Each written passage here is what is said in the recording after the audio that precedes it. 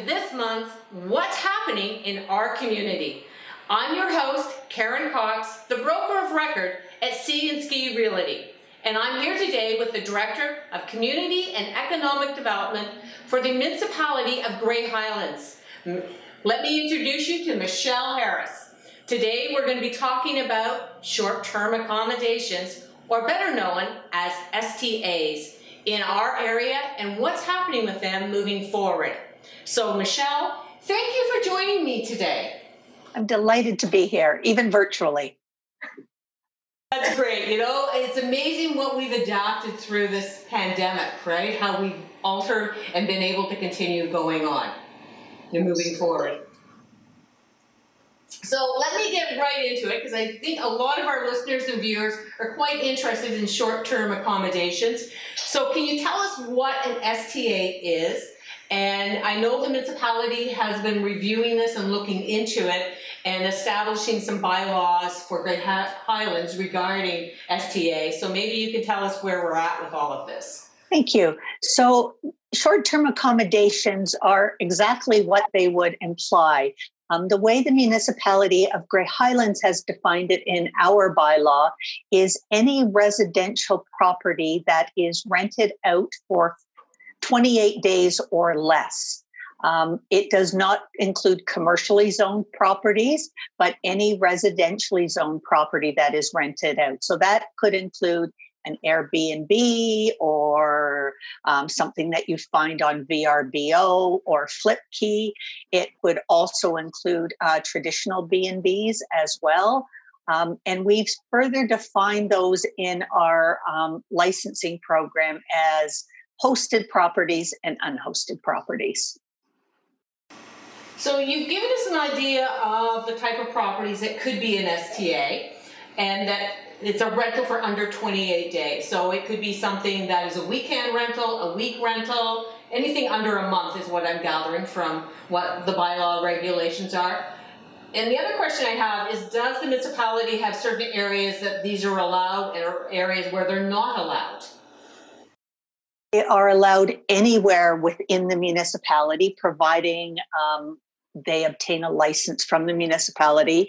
We are just in the process of rolling out that licensing program. Probably within the next few weeks, we'll be contacting owners of properties we've been able to identify. The only caveat I would give that if there are private roads or private, I'll use the Beaver Valley Ski Club for an example, they may have their own regulations within their club that may have restrictions on STAs, and the municipality cannot override theirs. However, if indeed there are short-term accommodations, at bare minimum, they'd have to comply with our needs. So is there any, could you have 10 on a street out of 12 homes? Is there going to be any density rules to the number of STAs on a road, per se? In what we're calling subdivision areas, where there is a concentration of homes, we are recommending a density limit of 15% of the homes on that street. In rural areas, you can't really do that on a rural road, but in subdivision areas, we are recommending 15%.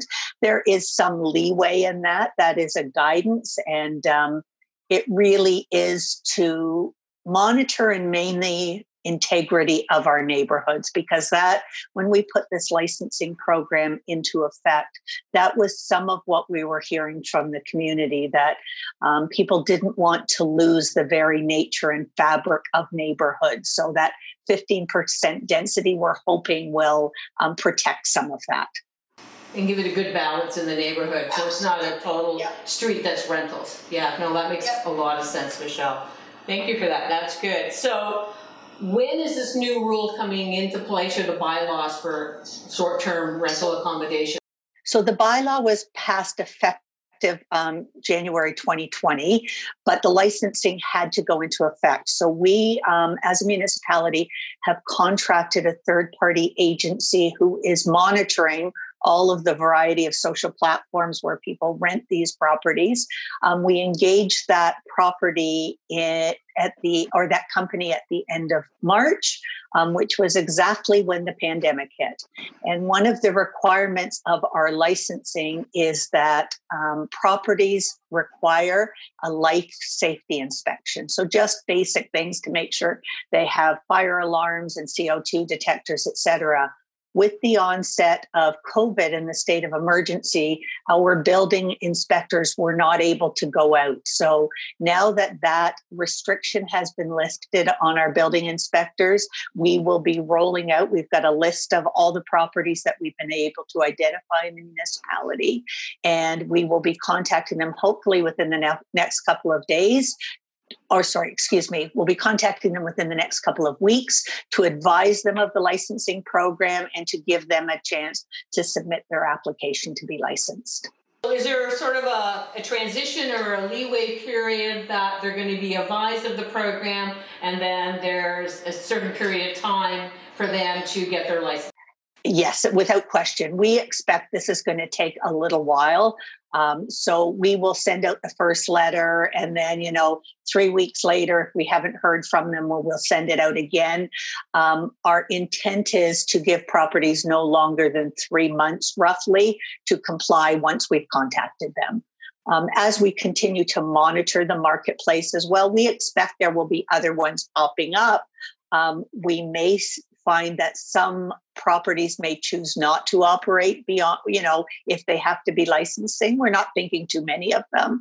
And then we also think there will be more that will appear over time, because a lot of the short-term accommodation in our region is also seasonal. Right. There's some for ski seasonals. There's some for the summer, like Lake Eugenia, right? Cottage rental. So this probably won't be in effect for this summer season on Lake Eugenia or for cottage rentals, but it'll definitely be applicable for next summer.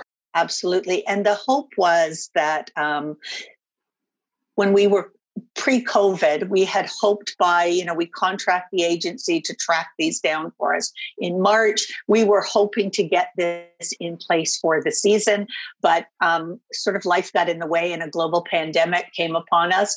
But I think the intent of the program, and I don't want this to be perceived as simply a control mechanism for STAs. Frankly, we want to encourage this sector in our economy. We know it's important to many of our residents. We know as a tourism destination, we don't have a lot of traditional rental accommodation. So short-term accommodation properties fill a market need and provide economic benefit to our community. But we're also trying to balance the needs of our residents as well. And I alluded to some of that earlier. We need to make sure we're protecting the integrity of our neighborhoods, that the people who rent properties are respectful of our community and our community values, and they abide by our, bylaws around noise and waste, et cetera, like that. So it's not meant to be punitive in any way. It is really just meant to find a balance. And certainly for the municipality, I think the intent is that this starts to identify the importance of this sector as an economic driver in our community as well. And one point you did mention, but I also think is important, is the safety of the renters coming into the area, our visitors, our tourists, our guests that are coming into the area, knowing that the home they're renting has been certified or established and that it's a safe place to stay. It may give them more confidence coming to Grey Highland. It's interesting that you say that. When we first started to explore a licensing program, the municipality did establish a task force of short-term operators who sat around a table and reviewed what we were proposing. And I think at the outset, there may have been a bit of resistance, concern around this being too restrictive. But by the end, I think we worked quite well with them to strike that balance.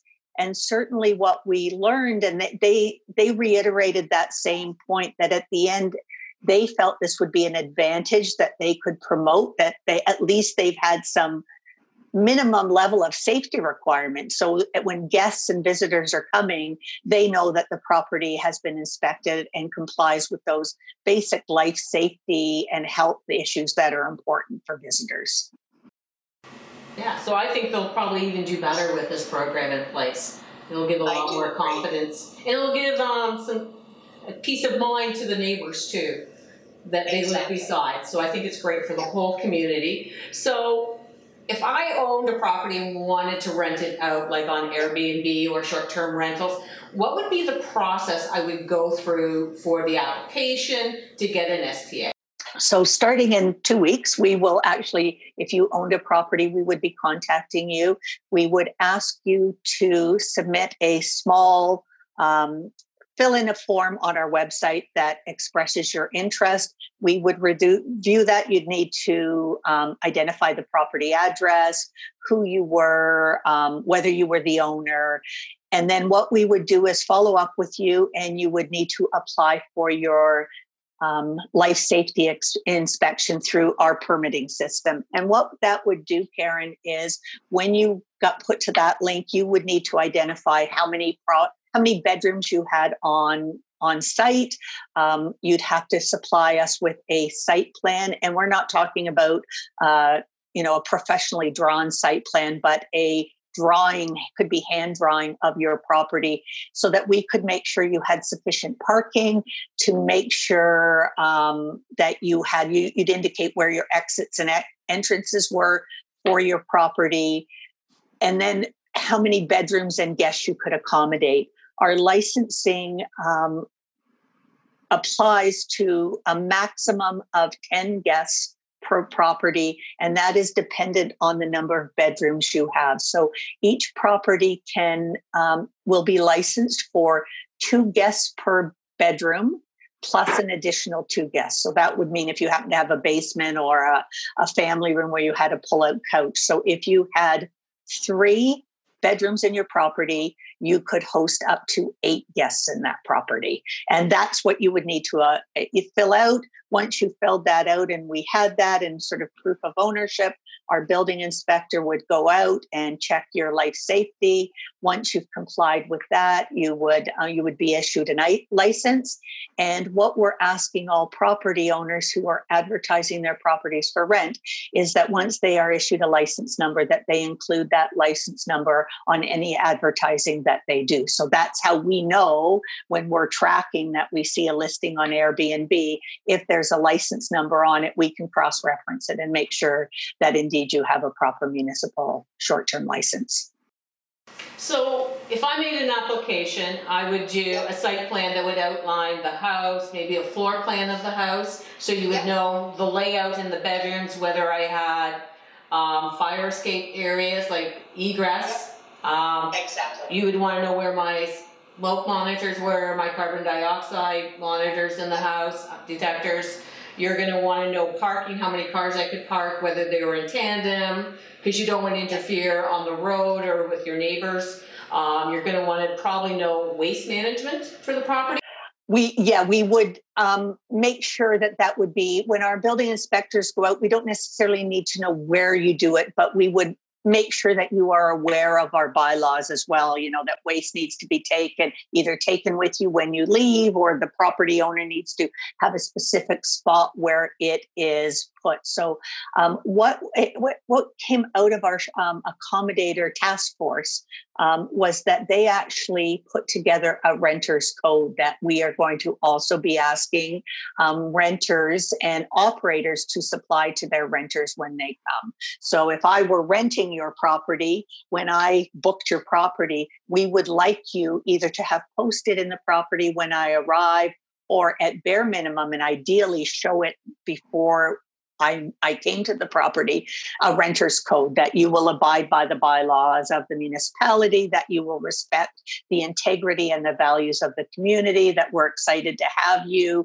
but that you are our guests in the area, and just and it's included with our registration. But the operators felt that was really important, because they all were very clear that while they may rent their properties, they value this place and this community, and they want to encourage people who come and visit and rent their property to respect their homes and our land and our area as much as they do. So I thought that was a great addition. No, that's great. So when I get the license, as you mentioned, if I had 3 bedrooms, I could have an additional area if I had a pull-out couch in the family room, etc. Yep. So my license would say I'm allowed to have a maximum of 8 people. That's correct. So you're indicating on the license how many people are qualified for that place or certified or allowed to be rented to that the maximum number, right? Yep. That's awesome, because that will control numbers too. Because I think some of the community fear is that you're going to have 20 people in a property, right? And then the neighbors are going to be upset about that, right? Because of noise, parking, waste. It's the party houses that are the ones that have been causing some of the problems. And there's not a ton of problems. I would say 95 to 98% of the existing properties who are operating these, their guests comply, but there have been some issues with party houses, and the intent is to manage, and that also falls back into a life safety. If you have a 1,500 square foot home and you could comfortably for the weekend accommodate 8 people, and that's what your license says, as soon as you're packing that house with 20 or 25 people, it causes issues potentially for life safety. It causes parking issues in the neighborhood. It could be extra parking on a cul-de-sac, which in the winter can cause problems when we're trying to get our snowplows around to clear for safety. So that's what we're trying to mitigate. We want to encourage people to come up and enjoy the area, but there has to be that balance. No, that's perfect. So once I get my license, what are sort of the rules and responsibilities as an owner that has an STA license am I responsible for? Like, I'm sure there are some things that we've got to keep a record of and things like that. There are indeed. Obviously, you need to keep a record of your guests. I think the biggest one that we've put in, and it's why early in our conversation I talked about hosted and unhosted properties. Hosted properties are traditional bed and breakfast where the owner is there during the time of your stay. We do have a number of what we would call unhosted properties here, where it's a house that the owner is not living in while it is being rented to guests. And for those properties, the requirement, well, for any property, the requirement is that a responsible person has to be available to respond to any issues or complaints that may come forward. And they need to be able to respond within an hour. So our compliance agency that we've engaged will have a 1-800 number. So if a resident calls about your property, Karen, because there's 12 cars parked in the cul-de-sac and it's blocking, they will be, and we will be promoting this 1-800 number or toll-free number that they can call and say, I live on 123 Main Street, and I believe there's a short-term accommodation property next to us, and there are 25 cars on the cul-de-sac, and that's a problem. So the compliance agency will be able to look on that record, first of all, to see if it is indeed a short-term accommodation and if it's a licensed property. And if it is, we will have a record through our licensing process of either you as the owner, Karen, like if you live, a block away, or if you live in Toronto, you may have an agent or a representative who can respond to that complaint or issue within an hour. So our agency will call the person of record, who is that responsible person, up and say, we've had a call about your property at 123 Main Street. Apparently there are 25 cars blocking. We need you to deal with it. And how they choose to deal with it is up to them. They could drive there, they could call up the person, but that gives some level of responsibility back and a way for our residents to track those complaints. The hope is that we call you up, Karen, and you deal with it, whether by going there or phoning the people, and the problem gets resolved right away. If the problem is not resolved, that goes on your record as a property owner, and you would be notified to say, on this date, there was this issue, you were not responsive, so you now have one demerit point on your record. Any property owner who has 3 unresolved demerit points will lose their license for a year. They have an ability to reapply after a year. And if it happens again, you lose your license sort of forever or until the property is changed. Any property owner has the right to come and appeal to council, but part of what we would be doing, if I was the complainant, I could send pictures of the cars. So if I complained at midnight that there were 25 cars, I could take a picture and submit it, and we would keep a record of that and go, oh, there's a 20. And then we would have a record that we called you at 12:05 p.m. as the owner. And, at 2 a.m. in the morning, we could say, oh, look, here's another picture. It hasn't been dealt with. So we don't want to be the police, but we have to hold the owners accountable because in some areas it has been a problem. So I think the broad intent is that there are, like a child, there are some repercussions for people who aren't responsive and aren't responsible property owners. And there is some ability for us to deal with that as a municipality and to provide some recourse for the neighbors who may be struggling with this. So I think it's great because I think the rental owners that are actually renting out their properties have got to be responsible and screen the people that they have coming in their homes and properties. So I think it's great that you have a demerit system. So when they do lose their license after 3 demerits, they have to wait a year before they can reapply. And then if they have another time that they get 3 more demerit points and they lose their license again, it's game over. For that. So does that carry with the property or with the property owner? With the property owner. So if, because really in our mind, it's not the property that is causing the issue.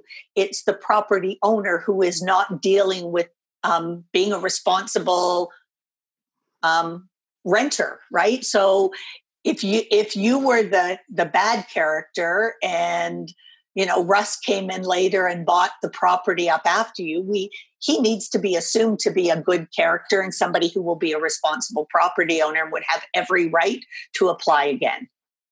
And have a clean slate to start with. Start completely from scratch. Your bad behavior would not reflect poorly on him at all. What if a property owner had lost their license permanently because they had 2 rounds of 3 demerit points? Would they be allowed to operate another property in a different location and get an STA license? I know that's a tough question, Michelle. I'm putting you on the spot here, thinking of unusual circumstances.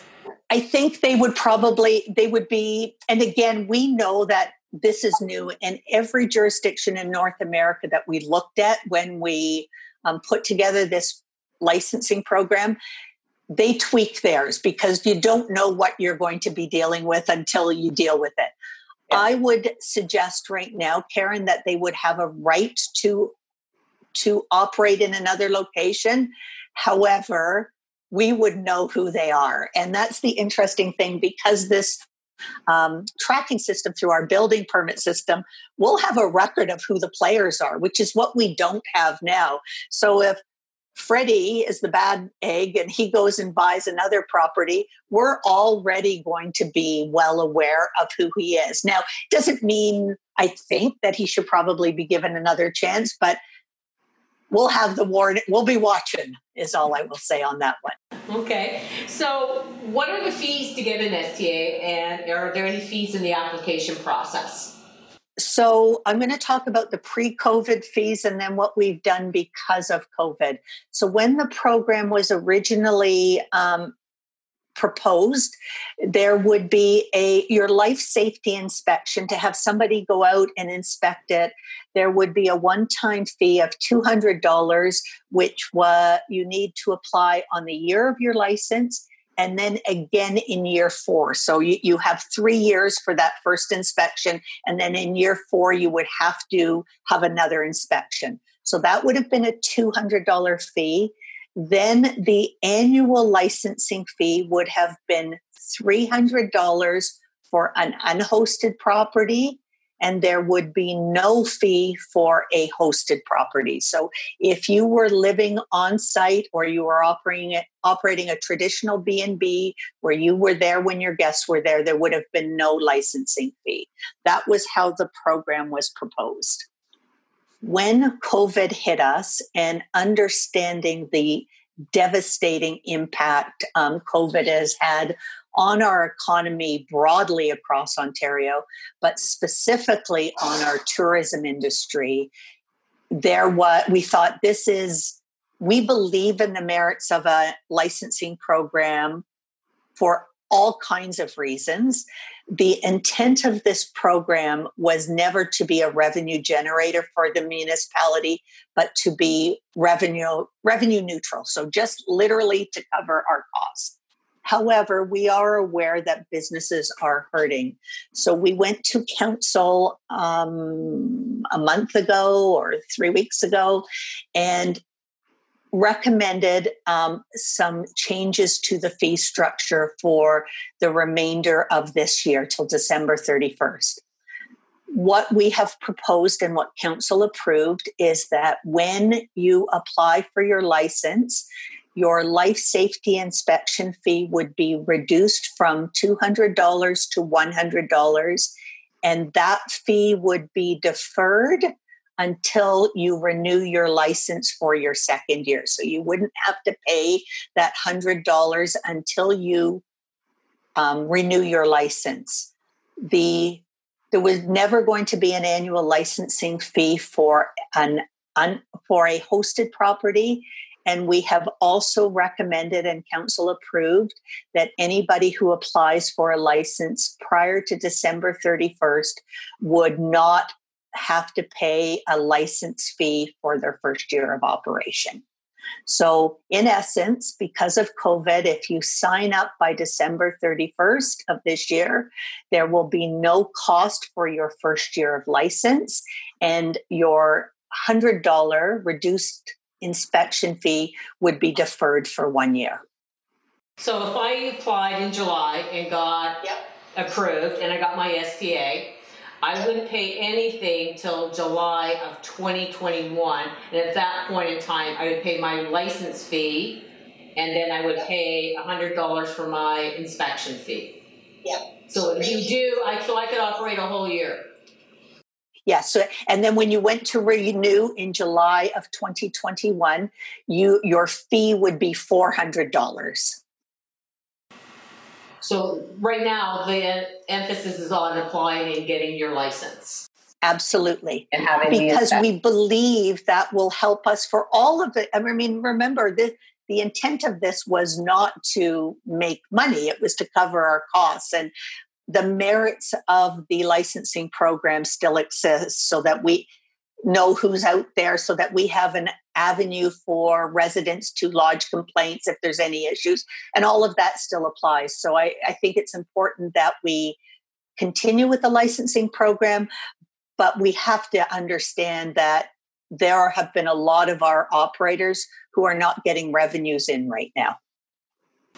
Right, because it's only opened up again in the province for short-term rentals very recently with very stringent rules on how they can operate. And I think the other piece of that, Karen, is not only, even though they can now operate, there is no clear understanding of what consumer uptake is going to be there. From what we're reading in other jurisdictions, there is some resistance to business as usual from a consumer point of view. So we need to understand and respect what the operators are going through. We did tell council that we would go back at the end of the year to reassess what fees might look like, because none of us know what's going to be happening in September or October.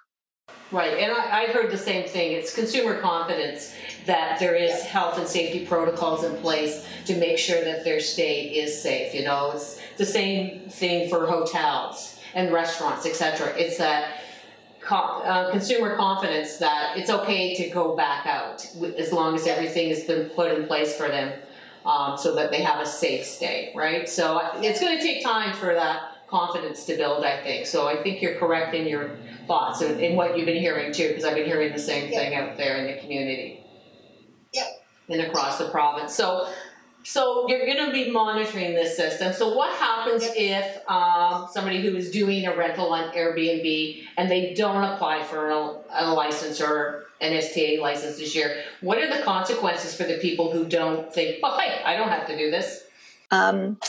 We have put in a clause that after you've been contacted multiple times and you just choose not to operate, that you will be fined $1,000 a week for operation, and those fees would be applied directly to your property tax against your property. So they would get $1,000 fine. It would be, if they didn't pay, it would go on my tax bill, is what you're saying. Yep.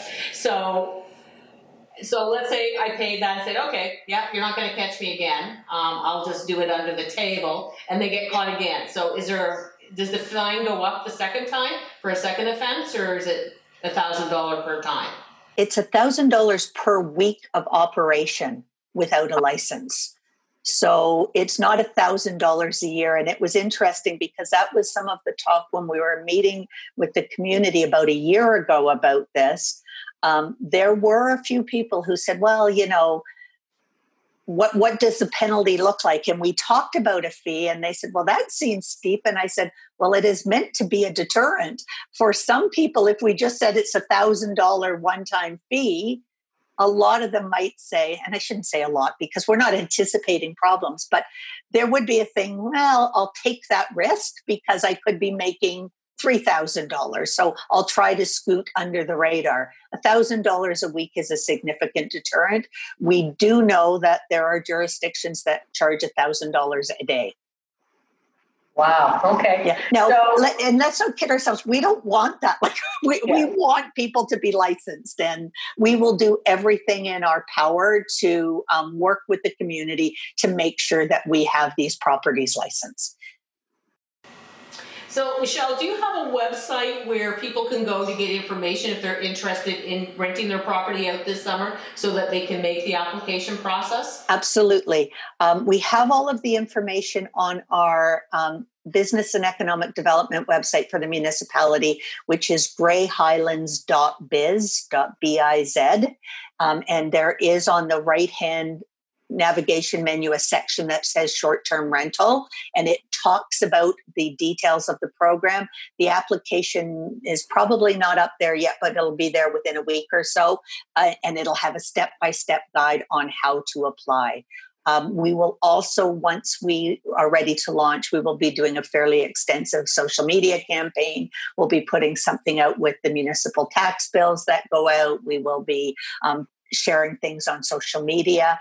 And again, we're not going to be punitive at the start. We want to encourage people to register their property and, frankly, be part of our business community so that we can all work together to help grow our tourism industry. So we have had a few calls. Oh my gosh, I need to get in there on the first day. And I said, we've got some leeway. And you have to remember as well, we've got to get our building inspectors out. So as long as there's the integrity that people are moving towards licensing, we're good with that. We figure it's going to take some months, and we're going to keep discovering more properties through the process. So this will be an ongoing thing. But once we contact you, the intent is that you become a good corporate citizen and you apply for your license, and we all work together to encourage a thriving and safe tourism industry in Grey Highlands. Well, that sounds great. And I think getting the word out is going to be key, because I think you need to get everybody involved that is doing short-term rentals in the area. So that's awesome. So is there anything else you would like to tell our listeners and viewers about the program that we haven't covered yet? Yeah, so I guess the only thing I would say is that we're excited about this. We want to make this a positive experience for our visitors who come to Grey Highlands, for the property owners, and for our local community as well. This is new for Grey Highlands. It's new in North America and globally, and a lot of communities are grappling with this. I think if I could say anything, we want to work together, and if there's things we haven't thought about or that come up, we'll all work together to address them. We've been as thoughtful as we think we can based on what we know today. But as you said, you've already brought something up that, we didn't think about that. There will be modifications, and the jurisdictions across North America where they've done this for a while, they're continually modifying and updating it. And as long as we work together and know that we're all doing this for the right reason, I think this is going to be a benefit to our community and everyone who comes to visit.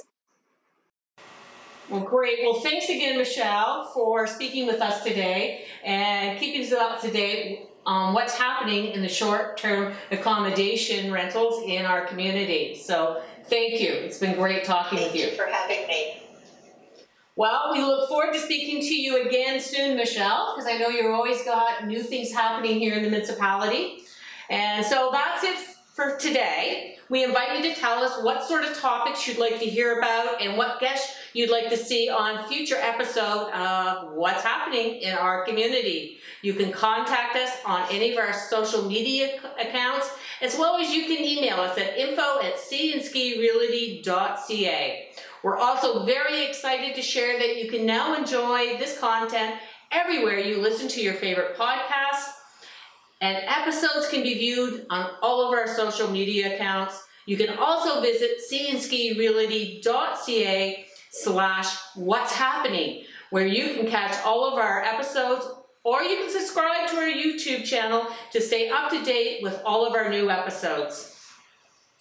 And our next episode will air on Wednesday, July 29th. So stay tuned to see what's happening in our community. So thank you for tuning in today, and we'll talk to you soon.